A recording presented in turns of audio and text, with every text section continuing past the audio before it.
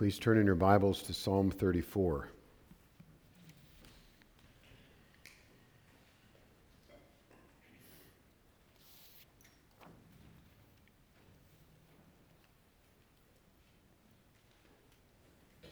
We continue this morning in our fall sermon series, which is called Psalms of My Life.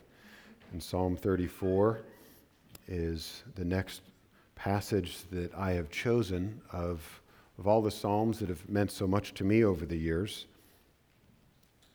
Now, Psalm 34 is a psalm where I have benefited and in which I love specific phrases and verses in the psalm.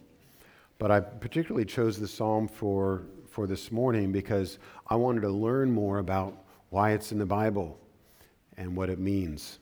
And so I hope to share that with you this morning. Let's begin by reading the scripture.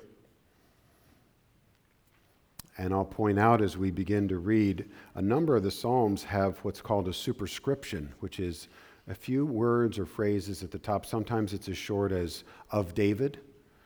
And in my Bible, my superscription is in all caps. The Bible that I read at home has the superscription in italics. But this superscription not only says "of David," but it tells us the circumstances in which this poem was written. So I'll start the reading with the superscription of David when he changed his behavior toward Abimelech so that he drove him out and he went away. I will bless the Lord at all times. His praise shall continually be in my mouth. My soul makes its boast in the Lord. Let the humble hear and be glad. O magnify the Lord with me. Let us exalt his name together. I sought the Lord, and he answered me and delivered me from all my fears. Those who look to him are radiant, and their faces shall never be ashamed. This poor man cried, and the Lord heard him and saved him out of all his troubles. The angel of the Lord encamps around those who fear him and delivers them. Oh, taste and see that the Lord is good. Blessed is the man who takes refuge in him. O fear the Lord, you his saints, for those who fear him have no lack. The young lions suffer want and hunger, but those who seek the Lord lack no good thing. Come, O children, listen to me, and I will teach you the fear of the Lord. What man is there who desires life and loves many days, that he may see good? Keep your tongue from evil and your lips from speaking deceit. Turn away from evil and do good. Seek peace and pursue it. The eyes of the Lord are toward the righteous, and his ears toward their cry. But the face of the Lord is against those who do evil, to cut off the memory of them from the earth. When the righteous cry for help, the Lord hears and delivers them out of all their troubles. The Lord is near to the brokenhearted and saves the crushed in spirit. Many are the afflictions of the righteous, but the Lord delivers him out of them all. He keeps all his bones, not one of them is broken. Affliction will slay the wicked, and those who hate the righteous will be condemned. The Lord redeems the life of his servants. None of those who take refuge in him will be condemned. Let us pray. Father, we thank you for the reading of your holy word. And now we pray that as it is preached, as it is explained, that your people would be encouraged and challenged, and that you, most of all, would be glorified. For we ask this in Jesus' name, our rock and our Redeemer. Amen. Have you ever been at the wrong place, in the wrong place at the wrong time? I seem to continually find myself in the wrong place in the wrong time, but never quite so bad as David did when in 1 Samuel 21, he was discovered by the king of Gath, whose name is Abimelech, to be the man who had slain so many of his fellow Philistines. In other words, David finds himself in the presence of a king whose soldiers David himself personally killed and recognized as the killer. I'd say David was in the wrong place in the wrong time. But how did he get there? Well, if you start in 1 Samuel 15, you find that the Holy Spirit has deserted King Saul, and God has rejected him as a result as being king over Israel. Then in 1 Samuel 16, David is anointed as the king, the Messiah, the Christ, the Savior in Saul's place. And in 1 Samuel 17, in recognition of this anointing, of this setting apart as God's Savior, David goes and slays the giant, Goliath. And who doesn't love that story? But he does so in a miraculous manner with a smooth stone and a slingshot. In 1 Samuel 18, also in recognition of David's high and exalted status, Saul's son, the rightful heir to the throne, binds his heart to David and bends down at his feet in submission, showing that even Saul's son recognizes David as the king of Israel. But in 1 Samuel 19 and in 1 Samuel 20, we see Saul, the rejected king, pursuing David and trying to kill him through various means and assassination attempts. And David is running for his life. And so the anointed king of Israel is an enemy and hunted as a traitor in his own land over which he has been declared king. And so what does he do? Well, he flees to the land of his enemies, to the land of the Philistines, to a town, a city called Gath. And there he meets Achish, who is the king of Gath, also known as Abimelech, which is where we meet him in our poem. David is in the wrong place at the wrong time. Achish recognizes David as not only the giant killer, but the one who's killed thousands, even 10,000s of his Philistine countrymen. And so in order to avoid detection, and what you would know would follow upon that, he'd be certainly slaughtered on the spot, David pretends to be a madman. And in one of my favorite lines in the Bible, he dribbles spit down his beard. Literally says, David dribbles spit down his beard. And Achish looks at this stark raving lunatic who's frothing at the mouth and said, "Why are you bothering me with this crazy man? Get him out of my presence, send him away." The man that he initially recognized, God somehow, and the story doesn't tell us how, put a veil over Achish's eyes, and he no longer recognizes David. And the text says in 1 Samuel 21, and David escapes. Now this is the poem of his celebration. Psalm 34. I was in the wrong place at the wrong time, but look what God did for me. Isn't that a great story? It's amazing. And I didn't know that before I preached it. I've been reading the Bible a long time. So this is a good reason to come to church. It's a good reason to study the Scriptures. It's a good reason to read through the Scriptures. I find myself constantly learning and being encouraged with new truths. So what are some lessons we can learn from this story? Well, I'm calling my sermon this morning, and maybe you'll understand why. If not, you'll know by the end.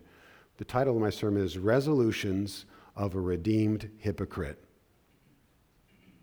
Resolutions of a Redeemed Hypocrite. Here's why I picked that title. David, the hero, David, the anointed one, David, the Christ, David, the chosen one, the friend of God, David was a hypocrite. And we see it over and over and over in his life, but particularly here. David, you're the anointed one. Why are you running away from Saul?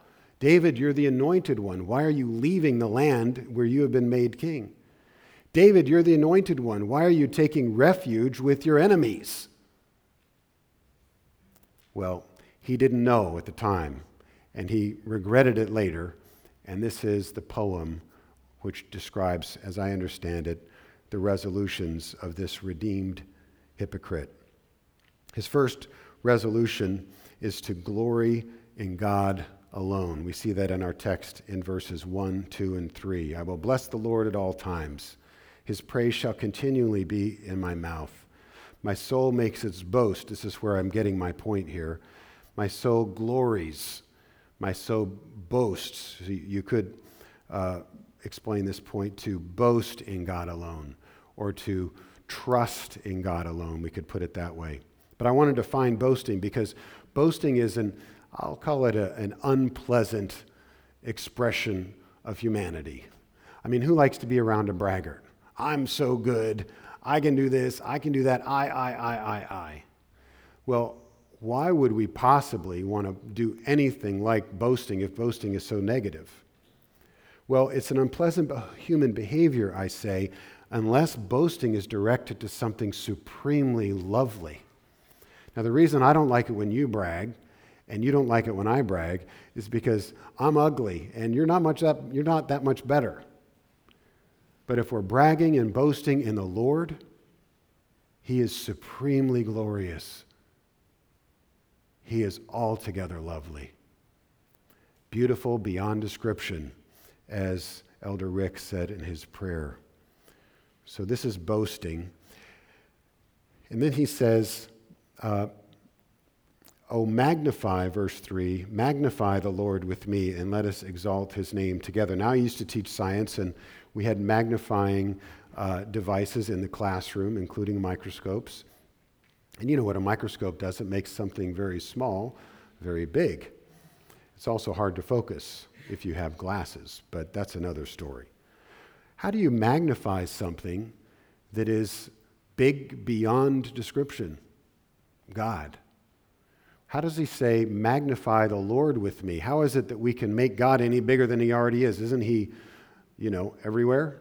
And then doesn't even the heavenly expanse, we're told in the Bible, is too small for God? I think of it as God sort of sticking His pinky toe into heaven and say, yeah, I'm in heaven, but He's sort of flowing out the boundaries of all created time and space. How do you magnify, make bigger the biggest thing? Well, you can't. It's impossible to increase God's size or worth. But notice what David is saying. Magnify the Lord with me. I think God is made bigger when we worship Him together. So it's better to worship God with people than by yourself. How about that? Church, isn't that crazy an idea after all? Yeah, I feel close to God when I'm walking in solitude and praying and, talking to the Lord. Those are great times of intimacy. And reading my Bible in my bedroom or on a hike or out in nature or on the beach or when I'm on vacation on a long drive, those are precious times. But it makes God bigger when we're together. Magnify the Lord with me. And you see this theme, I'll call it a corporate theme or a collective theme throughout the psalm. David recognizes that God is made bigger when we worship Him together. But he also, I think, recognizes by saying, magnify the Lord with me. Remember, this is a resolution of a redeemed hypocrite. God was small for me when I was running from Saul. God wasn't able to save me, so I had to hitch up my britches and start running, take care of matters myself. I had to go to Achish in Gath. I had to flee to the land of my enemies. I had to. And that's a great sign, by the way, in your life. When you start telling me or God or other people all the things you have to do to fix your situation, you need to magnify God. Sometimes a book title says everything you need to know about it, and this one by Ed Welch is tremendous. When People Are Big and God is Small. It's a great book. But the title is great, isn't it? When the people in your life are so big that they're kind of like an eclipse, if you can imagine it, they block out God. Now, my hand isn't that big, but if I position it just right, I can block out the sun that's shining in your face. And that's the way it is with sin and people, circumstances, and situations. They're quite small, but if they're close enough to you, they can wind up blocking out the most important thing in your life. Magnify. So his first resolution is to glory in God alone. His second resolution then is to cry out to God in trouble. To cry out to God in trouble. We see this in verses 4 through 7. I sought the Lord, and He answered me, and He delivered me from what? All my fears. Those who look to Him are radiant, and their faces shall never be ashamed. His poor man cried. That's where I'm getting my point. And the Lord heard him and saved him out of all of his troubles. Another version says terrors, which I think puts a little sharper point on it, because troubles are one thing, but troubles that terrify are a special class of troubles that come and get us in our very core. Now, this is David's personal testimony. Oh, then he says in verse 7, the angel of the Lord encamps around those who fear him and delivers him. I see in these verses David's personal testimony. Now, it's generic. He doesn't say, I was, Achish, the king of Gath, was staring right at me, and then this happened, and then this happened. He doesn't sort of recap everything that we find in 1 Samuel 21. Well, he's just said he wants you to magnify the Lord with him, and so the Holy Spirit in his wisdom has inscripturated for us a general version of David's trouble that can be applicable to many of us in many of our troubles and terrors as well. I think it's important to have a testimony, a story. You don't just have one. Day after day, week after week, there's a story of redemption in your life. What has God done for you lately, to paraphrase the saying? Well, he's done a lot. You're sitting here listening to a sermon in a church. That's an amazing thing, because if I know you and if you know me, if we had our way, we would not be here.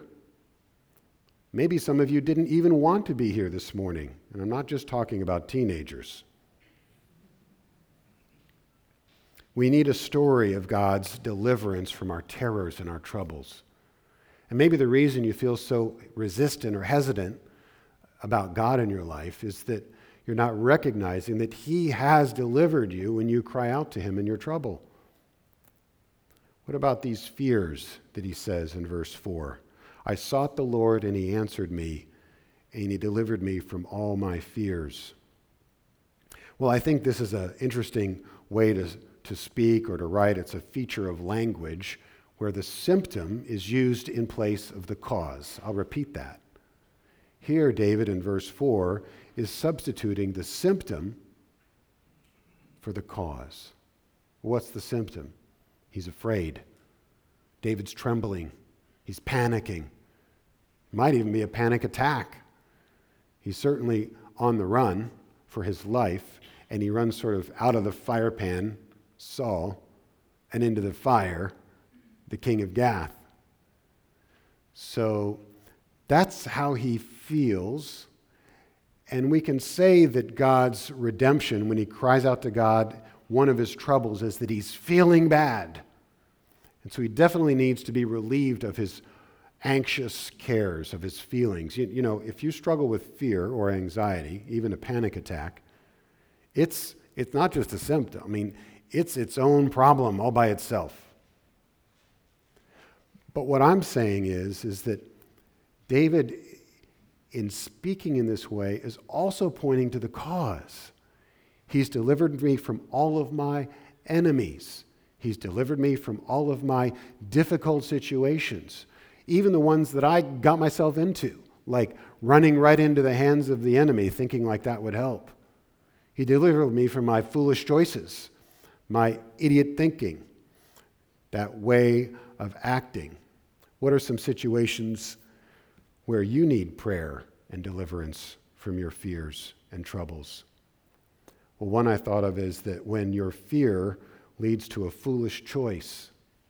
Have you ever had that happen where you're afraid and you panic and you do something or say something or go somewhere and you realize, I probably should have, counted to 10 before I made that decision? Another troublesome situation where you need prayer and deliverance is when sin clouds over the truth that you know. David knew he was the anointed king. There was no doubt in his mind. Samuel came and anointed him, and it was clear to everyone in the room and everyone in the house. And, of course, Jonathan made it abundantly clear when he delivers his armor over to David in 1 Samuel chapter 18. David knew that he was acting as the anointed king when he slayed Goliath, but his sin caused him to forget what he knew. Sin has that amnesia quality to it, doesn't it? It tends to lead us to minimize the things that we know and maximize the things that we don't. And then the final situation I can relate to, maybe you can, when you need prayer in a troublesome circumstance, is when you feel abandoned and alone. It's a horrible feeling to feel abandoned and alone. And sometimes it's just in our minds, but other times it's in reality. You literally have no friends.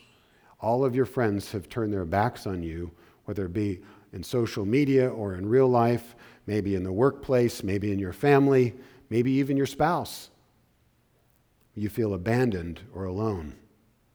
You need to cry to God in trouble, and He will hear you and deliver you from all your fears.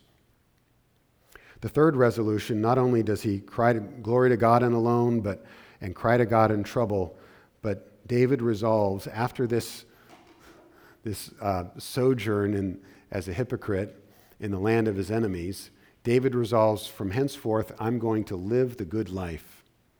I'm going to live the good life. And what does that mean? Well, he says, starting in verse 8, this point takes us from 8 to 14. Taste and see that the Lord is good. Blessed is the man who takes refuge in him. Fear the Lord, you his saints, for those who fear him have no lack. Young lions suffer want and hunger, but those who seek the Lord lack no good thing. Come, O children, listen to me. I will teach you the fear of the Lord. What man is there who desires life, who loves many days, that he may see good? So you see, in these verses, we hear David clarifying in his mind what the good life is and resolving in his heart to pursue that life from this day forward. So he is resolved to live the good life. I want to look at this verse. It's a beautiful verse. It's one of my favorites. It's why I picked the psalm, actually, Psalm 34, verse 8.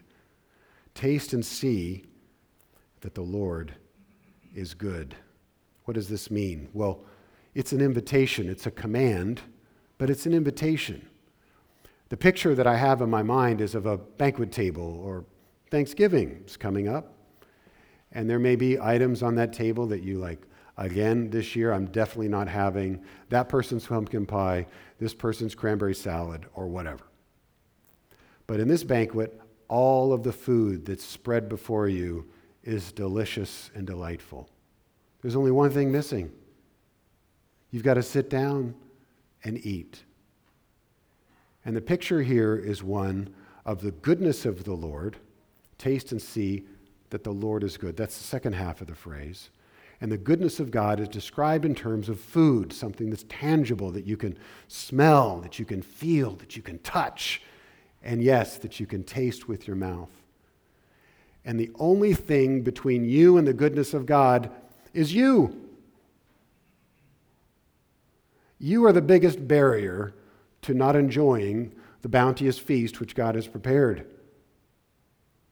And see, David is resolving to live the good life. He said, I am resolved to recognize and see that what God has done in my life is so bountiful, so good. It's not God's problem that I'm not doing well. It's mine. I need to sit down and eat at the banquet, which He has so graciously, lovingly prepared for me. Here's a way to think about it. The promised goodness is only released when you respond in faith. The promised goodness is only released when you respond in faith. Of course, that requires you to recognize that you need to make the resolutions of a redeemed hypocrite. You see, no one's sitting down at the table who's already full or who has the table waiting for them at home. So you only sit down at the table if you're hungry, poor, tired, and sinning. It's the desperate sinner that cries out for food.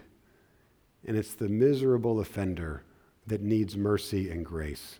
If you're doing fine on your own, you're not going to taste and see that the Lord is good because you're fine. You're good enough as it is. And by the way, that's why we have this beautiful image in verse 10 of young lions. Look at verse 10 again. The young lions suffer want and hunger, but those who seek the Lord lack no good thing. Now, a lion is the king of the jungle, am I right? He's what's called in ecology the apex predator. Lions hunt. No one hunts lions. Well, we hunt lions, but let's not go there. So the lion is the king of the jungle. He eats and preys and prowls upon all the lesser creatures. So if anyone is going to have enough, it's going to be the lion. Now, there are young lions, and then there are old lions, and then middle-aged lions, okay? So old lions, when you get old, have trouble keeping up with the young lions, the young dogs, if I may say so. But if anyone is going to have enough to eat, it's going to be the young lion, full of life, strong, keen eyesight, sharp sense of smell. And what David is telling us in verse 10 is that those young lions suffer want and hunger. Even the young lion, the apex predator of the forest, of the fields, of the plains, that creature, even that creature has trouble providing for itself. But, he says, but those who seek the Lord lack no good thing. You see, we live in a world of lions and tigers, of apex predators who are prowling around and devouring one another and boasting themselves and slapping themselves on the back and saying, aren't we pretty good at what we do? We get that job, we got the girl, we got the life. And yet even those people, if they're honest, when they look in the mirror, they know they're lacking something. And what the scriptures are telling us this morning is, if you seek the Lord, you have the good life. You lack no good thing. So how do we make sure that we're pursuing the good life? Well, the first thing I think we need to do is to check how you measure your life. And here I'm going to repeat a couple of things that I've said. What is tasty? He says, taste and see that the Lord is good. Some people say, I met someone once who said, I tried Jesus. I tried being born again once, and it didn't work for me. It wasn't tasty to him. Well, what are you describing as tasty? How do you describe something that tastes good from a spiritual standpoint? So you need to check how you measure your life. What's tasty? What makes you happy? Look at verse 8. Blessed is the man who takes refuge in him. Another word for blessed is happy or well-to-do or well-situated. All of your circumstances are just as they should be. What makes you happy? What is your way of describing a good life, a life well lived? That's the second way to measure is happiness, tastiness, happiness. And what makes you full is the third one. That's this lion verse. The young lions suffer want and hunger, but those who seek the Lord are full. They lack no good thing. But also you need to check the way that you live your life, because the good life isn't just how you measure your life, taste, happiness, fullness, but it's actually what you are doing and not doing. And that's where a lot of us get tripped up. We feel like we've homed in on the measurements. We're Christians, we're believers in God, we read the scriptures, we trust him, we love the Lord, we're committed to the church. But how are you actually living your life? Look at verses 11 to 14. Come, O children, listen to me. I will teach you the fear of the Lord. Do you desire the good life? That's a paraphrase of verse 12. Here's 5 things. Keep your tongue from evil, your lips from speaking deceit. Turn away from evil and do good. Seek peace and pursue it. Check how you're living your life. Here's a short checklist of 5 behaviors, things to do and not to do, that is a measure of whether you're actually living the good life that God has intended.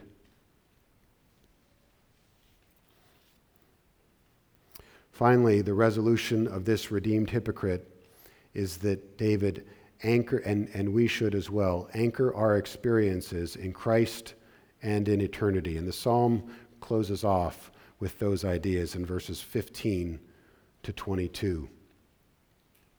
What you see as you read through these, and I'm going to read a couple of these verses here. The eyes of the Lord are toward the righteous, and his ears toward their cry.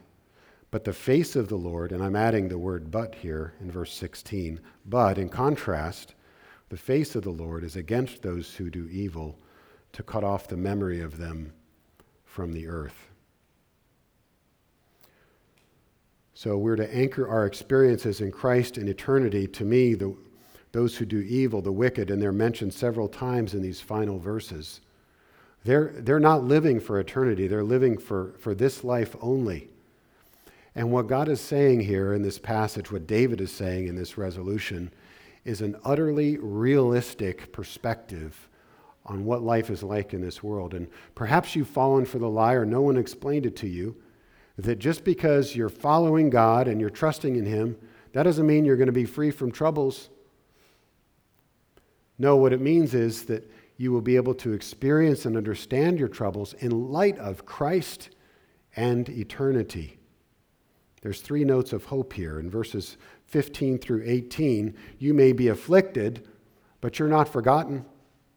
In verses 19 and 20, you may be tested, but it's only temporary. And in verses 21 and 22, you are merely a sinner saved by grace. That's the only thing that differentiates you from the wicked who receive these terrible condemnations. You deserve it too. You're just a sinner saved by grace.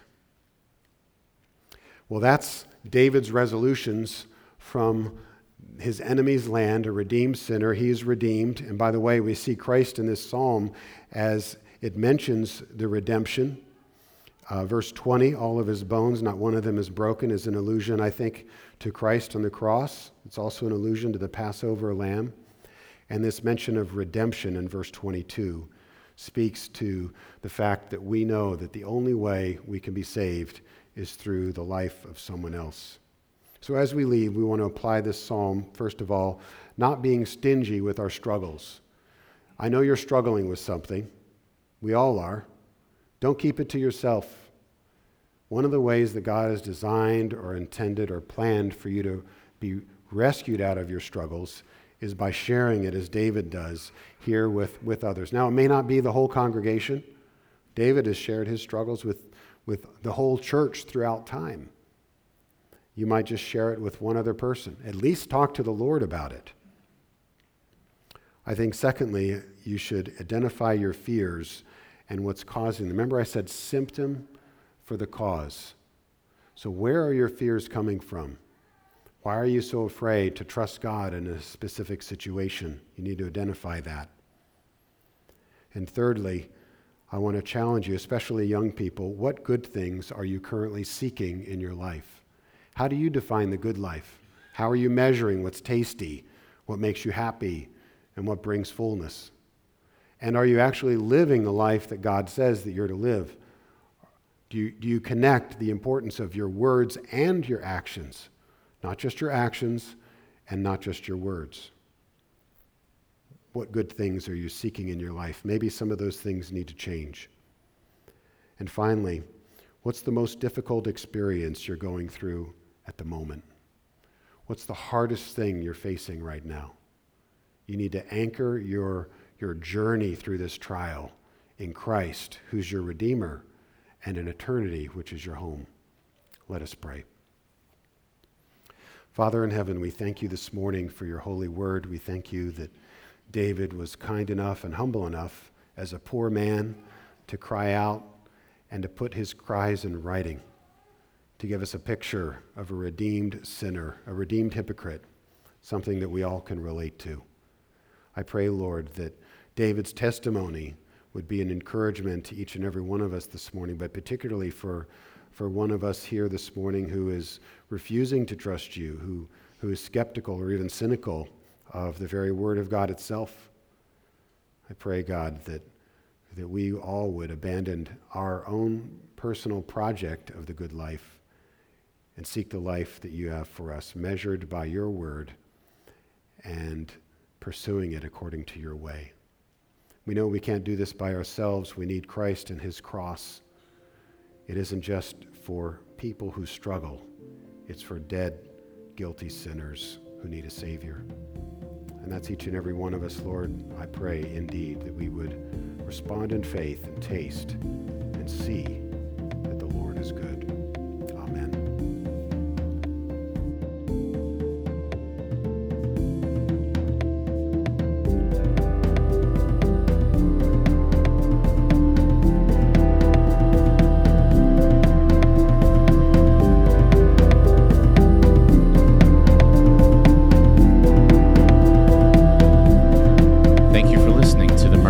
Sermon Podcast. If you'd like to learn more about us, please visit our website at www.mercyhillinj.org. We meet every Sunday at 10 a.m. at the church house located at 300 University Boulevard in Glassboro, off of Harvard Avenue, adjacent to the J. Harvey Rogers School and near Rowan University. We'd love for you to join us. Please see our website for directions. Thank you again for listening to the Mercy Hill Sermon Podcast.